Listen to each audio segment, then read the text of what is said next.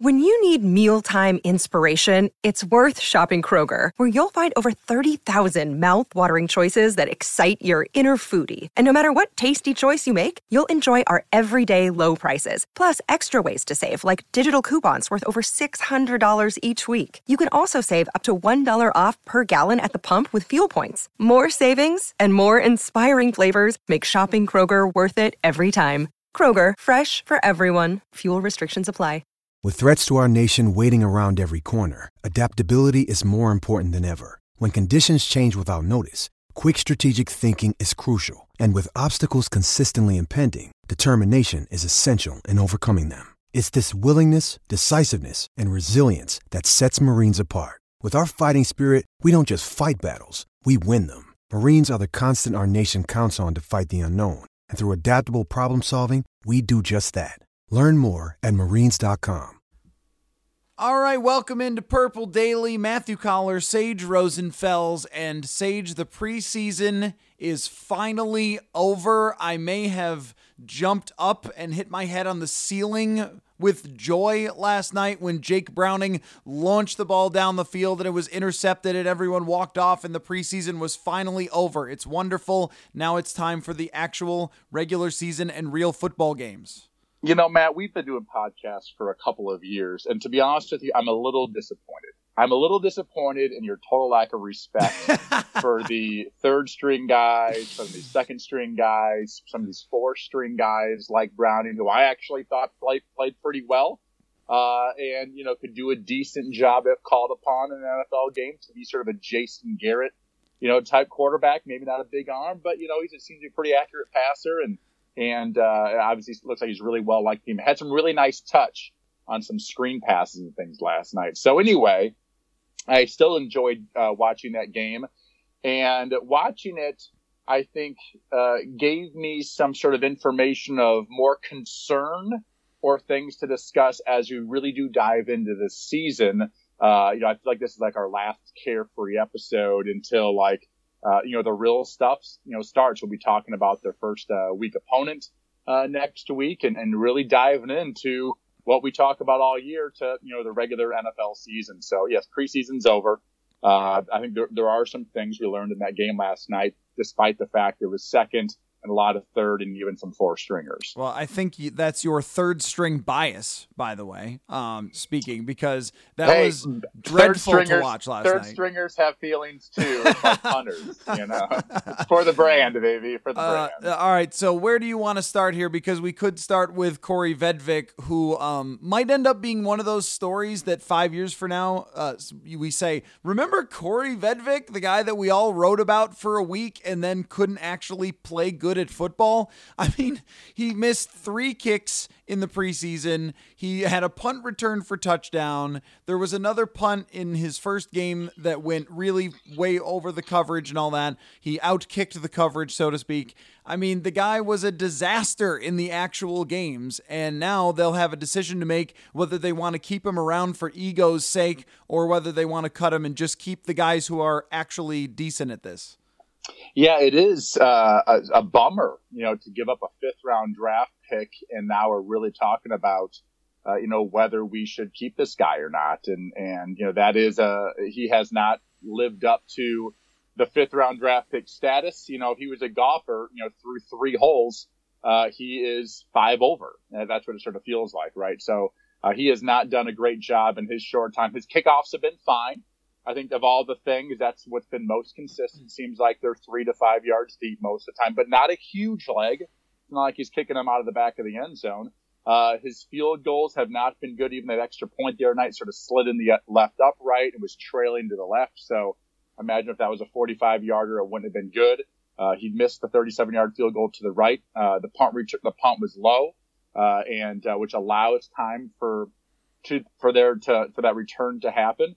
But so we'll see what happens if they do decide to release him, or decide to maybe as you said, for ego's sake, or maybe they see great productivity in practice that just hasn't happened yet, on the field. I don't know, but it is, a 5th-round draft pick that could be, very well wasted by a player they end up releasing. Which you know what? It happens. It does happen in the National Football League. The Patriots would do something like this and nobody would bat an eye. Yeah, no, I agree. If the Patriots did it, they would say what a genius move it was, even if it didn't work out, because everything that they do is genius. But it will be one of those things where, can the general manager swallow his pride enough to just admit that Matt Weil and Dan Bailey were probably fine all along, and that they panicked and felt the pressure of this season and expectations and everything else, and probably felt the rage of the head coach who doesn't know how to deal with kickers at all, and who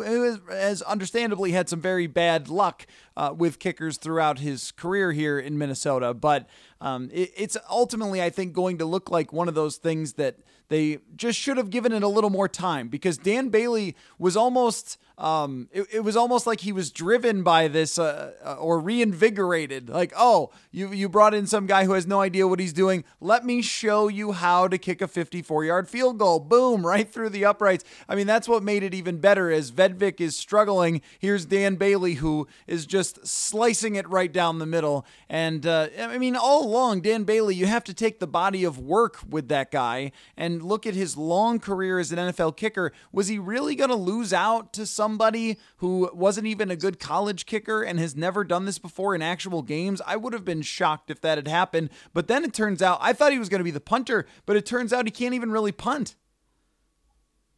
Well, he hasn't punted well either, and I think from the get-go, I never thought he was really going to beat out Dan Bailey. I didn't follow his time with the Ravens all that much to see if, what his stats were. And, never heard of the guy, obviously, until he came to the Vikings. And so I was thinking originally that Bailey would be the kicker, Vedvik would be the punter, and possibly he was a better holder than Wiley, and that was sort of part of the equation. Because a good holder really is valuable. There is value there. If you're a punter who can't hold, you have less value. If you're a punter that's below average and can't hold, now you've got even less. And so originally I was thinking Dan Bailey, the kicker, Vedvik punter slash kickoff guy also, because his kickoffs are better than Bailey. So there is some value there. So that's originally what I thought the plan would be. If that ends up being the plan, I would not be surprised. On a couple punts that, one was low and maybe one that was shanked a little bit. But again, they see him punt hundreds of balls in practice over the course of the last few weeks. And if he's been consistently good there, maybe that's his spot. If he ends up making the team, it's punter, kickoff guy, and holder. Well, I know what he won't be doing. He won't be playing strong safety, because his attempt at a tackle was a classic punter attempt at a tackle. I'm going to go ahead and say, now it's a little bit of a topic on Twitter this morning, but I'm going to go ahead and say that Carly Lloyd may have given a better attempt at a tackle than Vedvik on that kickoff, on that punt return. I don't think there's any doubt about it. I mean, he kind of ran in the direction of the returner, and then it wasn't even a full juke move, and Vedvik just fell down. If I was the special teams coach, as we watched that video, I would have the manager from Major League. I'd have that, like, I'd cut in right there, like, what's this ole, whatever. That's I would cut it right in there. And probably just to get a laugh in the room, just to move on past it and move on to the regular season. So, we will see what happens with this Vikings special teams unit during the season. We love to talk offense, defense, probably because of me. We talk offense more, we talk quarterbacks more, but there are the three units of football. Mike Prefer was a heck of a coach, a special teams coach, been with the Vikings for a number of years, and had really done a good job. Probably a top 10 unit consistently, always very good with coverage for the most part during his time. That is one thing, whether it's the starters, the backups, the third stringers last night, that I have consistently seen that has given me, a little bit of worry. Things I've regularly flashed are fairly long returns that are set up nicely by the other team, but teams getting the ball out to the, 30, 35 yard line on kickoff returns, even past that.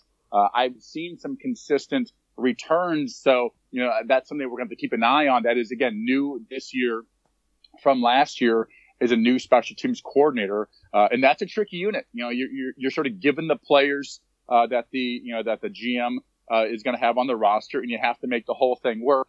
It's a very valuable aspect of the team, and if you're going to have a style of a formula for winning that Mike Zimmer has, defense, run the ball, high efficiency offense, not trying to, outscore them in some, shootout.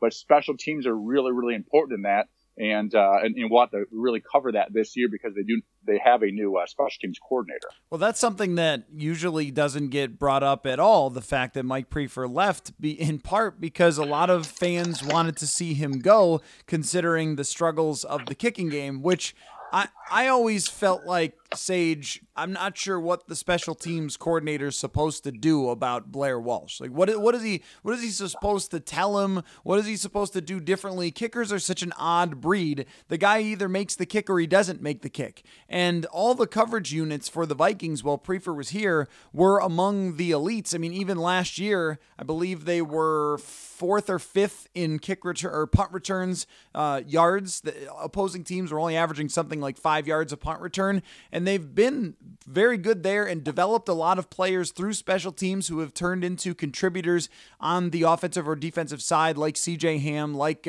Anthony Harris, Stephen Weatherly, guys like that. And to lose Priefer, it might have been a thing that we just glossed over and didn't really look at all, but could be something worth watching if they don't have the same ability to cover. Yeah, blaming Priefer for a kicker being bad is like blaming the head athletic trainer because there are a lot of guys got injured that year. It's like one doesn't have to do with the other. I mean, do you know how many former kickers and punters are NFL special teams coaches? I don't think very many. Mm-hmm. And because it's really, again, it's the complexity of that, of those units, the special teams units. It's the coverage, it's the protection, that type of sort of strategy that you have to be a wizard at because, listen, protecting for a good punt block team, with all the twists and things that people do. I watched those memes a lot, but obviously I was never really responsible for it, but it was like offensive line play. And then you have to be athletic enough to come down and try to cover and all the things that go along with that. It's not easy to coach that. It's not about whether they can kick. Whether they can teach a kicker how to kick. That's really almost like somebody else's job. And a lot of times they have a consultant. Jamie Cole, one of my college kickers, actually does this all over the country. And for some NFL teams, I think he's working with the Bears this year, if anything. But, a consultant to somebody who really is a professional, like a swing coach for golf. It really is a profession of how to strike the ball properly, consistently, and balance, and consistently be good. That is not a special teams coordinator job. That is more of a specialist job that a lot of times is a consultant from outside the organization. So, letting go of Priefer because of bad kickers or whatever, to me, that probably should not have been the reason, if that was the reason that they let him go. Okay, let's look at some other things here, Sage. In terms of on the bubble, I'm having trouble finding a cut that would be really shocking on this team. Even coming into camp, I thought the only player who might have a chance to get cut that would really stun anyone would be the two older guys. It would be Everson Griffin or Riley Reiff, but they've both stayed healthy. There's nobody else to play left tackle, so Reiff is going to be your guy. Everson Griffin has looked great, and there's no question that he's going to be on the team. Every year, it seems there's somebody who surprises us. Brian Robinson last year. I can't find a surprise cut here, Sage. I don't know that there's going to be a lot of drama on Saturday with this team. Yeah, with Everson, he is one guy that, that I have looked at the last sort of couple of years, and his numbers have gone down a little bit, and, he has a pretty hefty salary. That was a name that I thought, if they have somebody to step in and replace him, if there was some young guy they picked up maybe in the draft in the lower rounds that just wowed everybody, and but they don't have that. That wasn't a situation. I do think Weatherly is a good, defensive end and pass rusher, but does not have that type of. He's not as good as Everson, and I don't think there's enough reason there to release Everson. So I don't think that's going to happen. We'll see if that Xavier Rhodes, Trent Williams trade ends up happening. You never know. We got a couple days left. Trent Williams still not signed by Washington, and so we'll see what happens there. But that would be a nice way to as you said, you maybe cut Riley Reiff, add Trent Williams, who has played in this style of offense. And maybe Xavier Rhodes and get that salary just sort of balances itself out. That would be, to me, I'd take that, and I like Xavier Rhodes. I think he's still a really good player. hasn't looked great in the preseason, didn't look as good last year. So this team obviously could use some more offensive linemen, in particular that left tackle position, which I think there are fewer and fewer really franchise left tackles around the NFL. So we will see what those surprises might be, the rest of the year. I got to think that, again, our guy, Kyle Sloter probably, did enough last night and then played well enough that it's going to be hard to release him. And if they do, I would think that he's going to pick up somewhere else. And I always say that fourth preseason game in particular, really all of them that have been, particularly that fourth preseason game, you are not playing for your football team. You are playing for all 32 football teams. I mean, you really are. You are playing for your life. And a lot of guys poured their heart out last night. Sloter played pretty dang well. And I got to think he grabbed a spot on an NFL team, whether it's the Vikings, we'll have to see. Yeah, I think they like to keep 3 quarterbacks, so I wouldn't be surprised if Sloter stays. I like that you said our guy because that has just been really frustrating. And what I heard was it's been frustrating for more than just reporters, but even people in the building with Sloter and some quotes to newspapers and things like that. And, his family tweeting reporters and all that sort of stuff. So if I could offer some advice to Kyle, I don't even know him. I think I met him one time in the locker room. And my advice would be this. I lasted for 12 years in the NFL, never got to the starter role.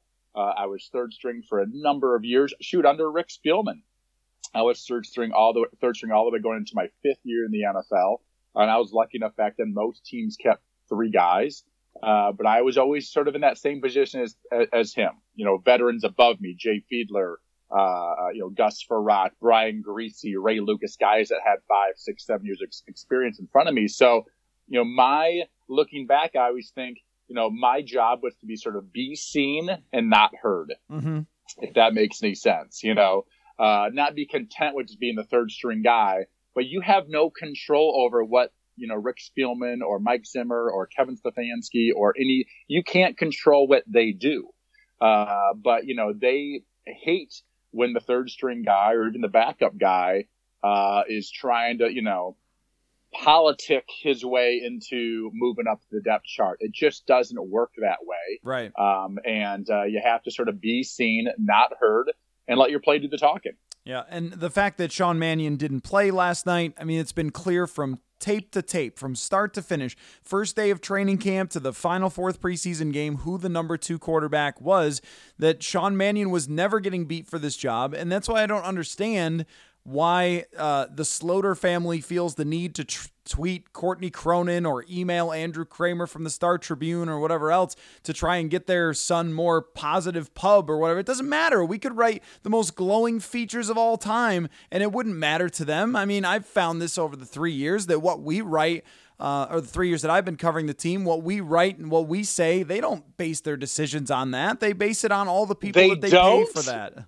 I know. You're telling me Zim and Spielman, they're not listening to our show? Hey, there were a couple times. A couple times last year they should have been. I'm just saying with the offensive coordinator.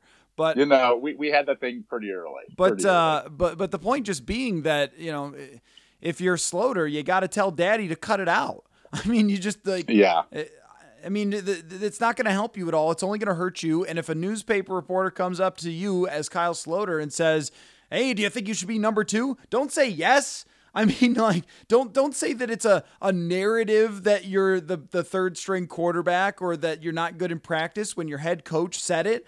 I mean, geez, you look like a fool. And even though he's played well, these things have just been mishandled by him. And I wonder if that hurts his case because, like you said, if you're the team, you're like, yeah, I don't want a number 3 quarterback who's going to the media saying that they are actually great in practice and everybody's got it wrong. Like, you don't need any noise from that guy. So the fact that it was never a competition, Sean Mannion was number 2 from the moment he got here, essentially, but especially the very beginning of training camp. I think Mannion could be a valuable resource for them because of how smart he is and how well he understands offenses and the fact that he played for Sean McVay, and clearly they think so too. So I would probably keep Kyle Sloter because of how well he's played in the games, and maybe there's remaining potential there. But if the team decided, hey, you know what, Jake Browning didn't say a peep this year, so we're just going to keep him and put him on the practice squad, I wouldn't blame him. When this is something that Kyle and his family could probably learn from the two guys ahead of him. And, Kirk Cousins started his career 4th round draft pick. RG3 was the guy, 2nd pick of the draft. Washington, had a couple first rounders they traded to move up, or whatever. So, my guess is he played pretty dang well during training camp and preseason. And, I remember back then, even when Kirk was playing so well and RG3 was hurt, and people would ask him, basically like, should you be the starter? And he was very much like, I'm just going to do my best and let the coaches, pick whoever they want to pick. And I'm supporting RG3. We get along really well. But he sort of played that, good teammate role. And, Sean Mannion obviously has learned that very quickly as well. What is your spot on this team? And sometimes I occasionally get asked to give a speech around the Midwest, and I give this Nick Saban story about, everyone sort of has a seat on the bus, right? That bus leaves from Winter Park and heads to the airplane to fly somewhere to play a game. Where is your seat on the bus, per se, metaphorically? The head coach is in the front, the starting quarterback's in the front, you got guys in the middle, and you got guys in the back. And all you can really do is do the best job you can wherever you're sitting, and you really have to let the head coach, the driver of the bus, decide where everybody sits. And you don't get to decide whether you get to sit up in front of the wheel tire, thing or whatever. You have to sit in the back and just enjoy that single seat in the back. You're right by the exit, which sucks, but you're still on the bus, which is a heck of a place to be. And you ask anybody, I'm asking you, would you like to be on the bus? Heck yeah. Give me that third, give me that last seat in the bus every single time. That's a great place to be. So, I think that, listen, he wants to move up. I understand that. He wants to be a backup. He wants to be a starter. There's starters making $30 million. There's a process here, and all you can really control is your actions. Your verbal, marketing of yourself is really just going to get you off the bus. Yeah, no, that's a great point. That's a really good way to put it. So let's talk about. By the way, last thing I would say, I think it was a smart move to not play Sean Mannion last night. By the way, it just sort of eliminated the whole conversation from if he wouldn't have played well last night or whatever. Plus he gives Browning more reps, which I think I think definitely earned to be able to go out there and throw 13 balls last night. So I think it was a smart move by the Vikings to not play Sean Mannion last night and just let Slaughter and Browning have it. Yeah, and I do wonder if they're going to keep Jake Browning around on the practice squad, because the way Rick Spielman talked about him on the broadcast was actually surprising to me. I was kind of taken aback because Browning came in the game and he was on the broadcast, and so they said, well, what do you think of Jake Browning? And he kind of went on and on about all the things that the scouting staff liked about him and everything else, and that makes me wonder if, since they especially paid him quite a big chunk of change, if they would keep him around. And I thought during training camp, I mean, this is not a guy with a laser beam arm or anything else, but I thought during training camp that he had some pretty good moments, and it might be worth keeping him around as a practice squad quarterback. So we'll see on that one. Yeah, from what I've seen, whether it's practice, this training camp, whether it was the action he got in these preseason games, whether it was the fact I brought my family to the Rose Bowl last year and saw him play in the Rose Bowl. So I do give some value to quarterbacks who have played in big time programs and won a lot of games and played in big moments. And, so if somehow he was on the practice squad and, Kirk Cousins gets hurt and he gets moved up to number 2 guy because Sean Mannion's going to start and they decide to not have Slaughter on the team, I can see that being a positive. I'm sure he'll be great in the locker room. He'll be great in the meeting room. And again, I sort of reminds me a little bit like a Jason Garrett or the kid out in San Francisco, Mullins, who played so well last year. Yeah. Smaller guy, 6 foot, good feet, not a big arm at all, but good anticipation, and I'm sure a great teammate. Backing up Jimmy Garoppolo, who's making 40 times what he's making. So. He might be a guy like that they've seen more than we've seen, and he could be a practice squad guy. I don't see them having 3 quarterbacks and a practice squad guy. Yeah, that would be surprising. See that. Yeah. I would think one of those last 2 guys would be sort of their development guy. But if Slaughter does get released, I imagine he'll get picked up somewhere else. But my guess is they'll keep Slaughter and probably have to get rid of Browning. but would be very, very happy to bring Browning back if, Kirk Cousins got it this year. That's just my my best bet, I should say, on the quarterback position. All right, let's look at a couple of other things, Sage. The Ameer Abdullah, Mike Boone situation. If you're Mike Boone and you get cut, you can go home and say, I did absolutely everything that I ever could have done to make this team. Mike Zimmer said that he was good on special teams in the third preseason game. I would be hard-pressed to be able to tell you off the TV broadcast or being there in the press box if he actually was good in special teams, but Zimmer's a pretty straightforward guy. But running the football, he's just been fantastic, and he has an exceptional athletic skill. I mean, when the guy puts his foot in the ground, so to speak, and makes a cut and goes upfield, he's got great bursts to him, and he's somebody that they really liked his athletic ability last year. But I thought last year he couldn't find a hole if he stepped in one. But like this year, he has looked like a completely different runner. Like he's felt more instinctual and quicker to find where the holes are and everything. So I've liked what I've seen from Mike Boone a lot, and I don't even think it's too far to say that it wouldn't be a bad idea to use him every once in a while in real games to give Dalvin Cook a break. That we don't know if Alexander Mattison is going to be good when it comes to the real games. So keeping Mike Boone around, I think, is a really good idea.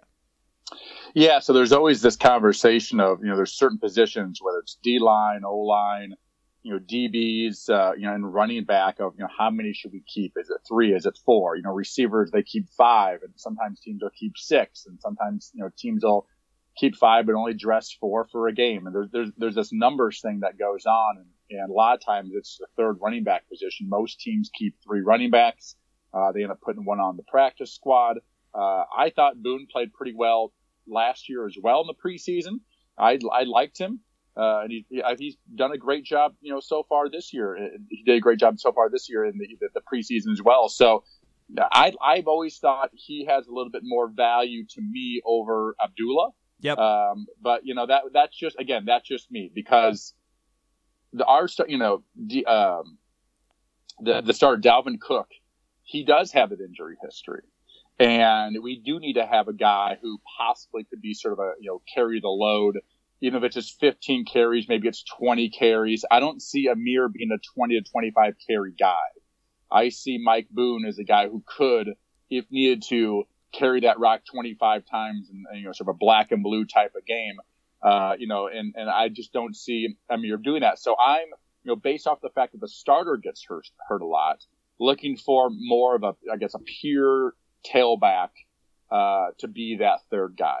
It does help that he's been on these special teams. I believe I saw him do a kickoff return one time. If they keep BC Johnson, who I really like, which I'm sure they'll keep. Yes, I see him as a possible. Him. I can see him as a punt return guy. So you have to have certain guys kick. Some kickoff return guys don't catch punts very well. Catching a punt's a whole skill in itself, and there's some guys who really, really struggle with that. So maybe Boone's not great with punt returns. But someone like BC Johnson can do that. So I like Mike Boone winning this battle. And for me, you think the old guy Sage go with the veteran who's got a lot of experience and those types of things. But I think just in situation, I've been really impressed by Mike Boone, week in and week out, carry in and carry out, and I think he's done a really, really nice job this preseason and last preseason. I feel the same way, and not that this would be a determining factor necessarily, but I guess you could just add it. The fact that he gets along really well with Dalvin Cook. Like, they're boys. I mean, they have a really good room there with the running back room. And I'm not saying Ameer Abdullah doesn't, but I just know that those two seem to get along really well. So if you're going to keep one guy over the other, the guy that is good in the room and everybody likes and has some potential, I think would be the one that I would lean toward. But I wouldn't even be terribly shocked if they went with 5 running backs and kept Abdullah as just a specialist. Like you said, returning punts is no easy thing. I'm not sure Chad Beebe is actually good at it at the NFL level, and we know that Ameer Abdullah has a history doing that sort of thing. So that might be the way they go. I think that, as fans, as media people, as people on the outside of that building over there at Egan, there's so many things that we talk about of who's going to make this final 53 roster, and who should be on the practice squad, and signing people from other teams. There's all of this, which is to me like sort of very surfacey in a way, right? Inside that building, the chemistry and relationships of players to players, players to coaches, players to general managers, and that whole world has huge value. And that's one thing that we just don't see very much of. We see a little bit, we hear a little bit, like what you said.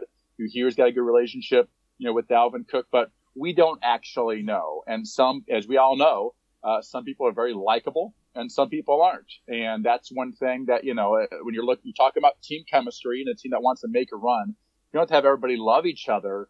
But, if you're a 40 through 53 guy, a practice squad guy, you better be pretty dang likable if you're going to make that football team. If there's two, players that are equal talent, equal production, whatever, who's the guy that we really like more, who we know at the, when the crap hits the fan in the fourth quarter is going to, have enough guts to, stand up and say, I made that mistake and I'm not going to make that again. Or, just that type of thing on a football team is really, really valuable. We don't know all that much as outsiders. Mm-hmm. But, the other players, the coaches, sometimes the general managers, they do know that stuff, and they know they better than anybody knows who wants to be on that 53-man roster. I have to give you a quote from an actual NFL player who's played in real NFL games and was a first-round draft pick about his status. Laquan Treadwell said, "It's like the Lion King. I've got no worries.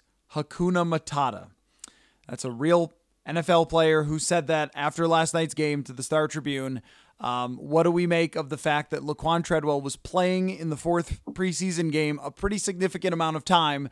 I don't think there's any real showcasing to this guy that Mike Zimmer had mentioned. But I also am not 100% certain that they're going to cut him, Sage. I mean, when you look at the other receivers, other than BC Johnson, nobody stepped up. Nobody made big plays. Brandon Zylstra didn't rise to the challenge. Nobody had a big game at any point aside from BC Johnson. So maybe Treadwell has no worries for good reason. Well, I think you have to go off of, in some ways, who did not play in that game last night, or just played maybe one series and they were out, right? So, that's the best way to sort of decide who's going to make this roster and who's not in some ways at that receiver position, is who did not play and how many guys did play for how long, because they're going to take out the guys who are going to make the team sooner rather than later. And from what I recall in that game last night, number 11 was playing a fair amount of that football game and did some good things, man. Made some good catches, ran a good, what they call X read route, one of the first plays of the game. Made a nice route and catch, did a nice job. I think it was a shallow cross or something, got, caught and it caught the ball and got hit and then broke the tackle, got a first down, did a nice job last night. So, I don't know. I think him saying he has no worries might be him trying to, soften the blow on his own ego or something, because he could very well not make this football team. In either way, he was a first-round draft pick, and this team has missed on him. Mm-hmm. That's, blatantly obvious at this point, whether it was the old system, the previous system, this system, nobody views him as a top-notch wide receiver, which is a shame. And it's been strange with wide receivers drafted in the first rounds in recent years. There was this sort of a trend that they were doing really well. First-round draft picks, it was a position you could learn right away, come in, be productive and play well. But it does seem like lately there's been a lot of misses in the first round. Laquan Treadwell, whether he makes his team or not, was a miss by this coaching staff and by this organization. Yeah, there's no question about his bust status. The only question for me would be, is it worth it to just cut him, or do you leave him there because nobody else came and took his job? Or do you have your eye on somebody else who's going to get cut by another team who you want to bring in? So you cut him and you only keep 4 wide receivers on the initial 53, but then 2 days later you bring in somebody else. I could definitely see that happening too. We all make a big deal about Saturday and Saturday afternoon and, it's cut down day. This is the roster. And then every year that I've covered the league, it changes 2 days later, that they bring in somebody else, they sign someone else. The famous one to me was Bucky Hodges, who everyone could not stand, but he made the roster, and then 1 day later was cut and they brought in Blake Bell instead. At least that's famous among reporters. For me, famous for me was when I was in Miami, Matt Turk was our punter. Nick Saban. Matt Turk, right? How long did that guy play? Was he like 48 when he played for career? a long time? My gosh. And he didn't wear shoulder pads. He wore, I think they were like lacrosse pads or something. Yeah, this is an even funnier point about the Carly Lloyd debate. You're talking about a guy who doesn't wear pads. Exactly, but he was like 250. I mean, he was a huge, strong guy and had a huge leg. But he got cut 2005. I was with him in Miami. Had punted the previous couple years, and he got cut on the Friday before the first preseason, before the first regular season game. I mean, he punted all week in practice, and they had Donnie Jones, who also played forever. Was the other punter, and he was a young guy. I think he'd been a roster maybe the year before, maybe not been a training camp guy before, but had played for Nick Saban at LSU. And so, Donnie's during training camp, they released Donnie, like today, and or tomorrow, one of these days they released Donnie. Turk had like a, over $1 million, $1.5 million salary, whatever it was. And on Friday, I don't even know if they didn't even ask him to take a pay cut. They just flat out released him and signed Donnie on Friday, or whatever. So weird things happen.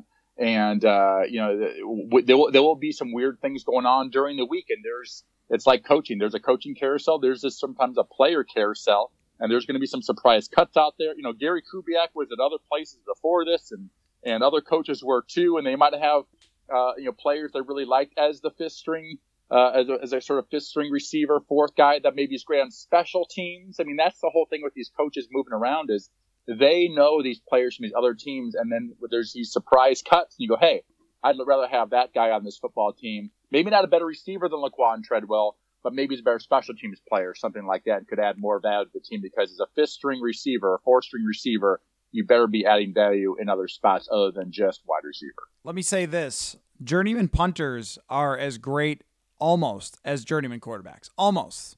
The reason they're not is because journeyman quarterbacks sometimes win the Super Bowl. But Matt Turk, after he got released the year you're talking about, he was 36 years old. You would have thought, oh, that's the end of him. And he played for 6 more years. Yeah, exactly. Matt Turk, one interesting story about Matt Turk is we had a preseason game in New Orleans. Now, this is Miami to New Orleans. I don't know what that drive is, but it's not easy. I feel like it's like 18 hours or something like that. Or 13 hours. I can't remember. It's a long ways. Well, we had a hurricane coming, just like one's coming up now. We had a hurricane coming back in 2005, and Matt Turk had, he had like 4 or 5 kids. He had this huge family, and they had this huge van. It was like a travel van. It was incredible. And they, rather than flying with the team on Wednesday or whatever for this Thursday night preseason game, he put his whole family in this van, and they drove to New Orleans. It drove out to New Orleans, punted the game, and then they drove back. We, meanwhile, could not fly back into Miami. We were flying to Tampa, get on buses, because the Miami and Fort Lauderdale airports were all closed, get on buses and drove 3.5, 4 hours in the middle of a hurricane back to Miami. I'm telling you, what, just to play with these stupid preseason games, pretty dang incredible. Matt Turk, that him driving that van, what a great story. Matt Turk from Wisconsin Whitewater, a long NFL career. That's awesome. Okay, so before we wrap here, what else is in Sage's notebook about either last night or what's going to happen on this roster? I mean, is there anything else that we have not at some point touched on that would be in any way, shape, or form unique? Well, it's been a long off season. It has. My gosh. Yeah, right. So, which I'm happy I don't do a ton of radio stuff in the late spring and summertime. I like going working to the draft, but then, you guys have to go all summer and speculate. And I like watching the game footage and those types of things, and really talking about what happened, what they should do, what they could do, but really based off of what I see when these games start. So believe me more than anybody, looking forward to watching some NFL football this week, watching the Vikings play next weekend, and having some real stuff to break down. And we'll see how this season goes. 14 wins a couple years ago, 8-7-1 last year. Pretty much changed the quarterback and I guess the coordinator were two of the big differences on that team. We've got the same quarterback. We've got a new coordinator. And we'll see if this team can improve on 8-7-1, because we haven't gotten to the conversation really about what would happen if the Vikings, don't play well this year. They win 7 games, they win 8 games, they win 6 games, they don't go to the playoffs. That would probably throw a lot of speculative questions out there. And there may be some, changes after the season. I have no idea what. Kirk Cousins, $28 million each of the next couple of years. If he doesn't play well this year, I don't know what they could do with him. So I'm hoping that he plays well, and I'm hoping that they run a very efficient offense, that whether they're first in the league in points or last in the league in points, that they win enough football games to get in the playoffs and try to make a run at this first Super Bowl. Yeah, and I'm excited for this season. Sage, you and I will spend a lot of time breaking it all down, and you know what? Next week we can do podcasts with analysis of another team and how the Vikings match up against that other team, and B, a journeyman quarterback of the week. It will it will return, and the Atlanta Falcons, they've got some gems, so I'm excited for that. Every NFL team has some gems. Yes. And, just by the way, last thing, speaking of the Miami Falcons, and since we started talking about special teams and kickers and punters on this show, I think we should end it. Matt Bryant, I believe, just got signed again. 44 years old. Talk about another guy kicking into his mid-40s. I don't know why they released him in the first place. He was always, he may have just straight retired. But, maybe that's a guy that the Vikings should have chased this offseason. I thought he's been a very, very consistent kicker. He's kicked great in domes over the course of his career, and just loved in Atlanta. So looks like he signed back, and we'll probably have another year on a roster. And we'll see how the Vikings do. We'll see how the special teams do this year. How these last roster spots go, and we're off and running on Monday. All right. Here on the Purple Podcast feed, Purple Daily feed, and over the air, we sent out what they call Comrex machine, so we can have the clearest and cleanest Sage Rosenfels quality over the air throughout the season. We're very excited and looking forward to it. So Sage, we'll get together again very, very soon, and we'll talk to you all later here on Purple Daily. This holiday, whether you're making a Baker's Simple Truth turkey for 40 or a Murray's Baked Brie for 2, Baker's has fast, fresh delivery and free pickup, so you can make holiday meals that bring you all together to create memories that last. Baker's, fresh for everyone. Free pickup on orders of $35 or more. Restrictions may apply. Get more ways to save at the Buy 5 or More Save $1 each sale. Just buy 5 or more participating items and save $1 each with card. Baker's, fresh for everyone. Venture X from Capital One is the travel card for people always asking, where next? You earn 10x miles on hotels and rental cars, and 5x miles on flights booked through Capital One Travel, and 2x miles on everything else you buy with Venture X. Plus, receive premium travel benefits like access to over 1,300 airport lounges. The Venture X card from Capital One. What's in your wallet? Terms apply. See CapitalOne.com for details.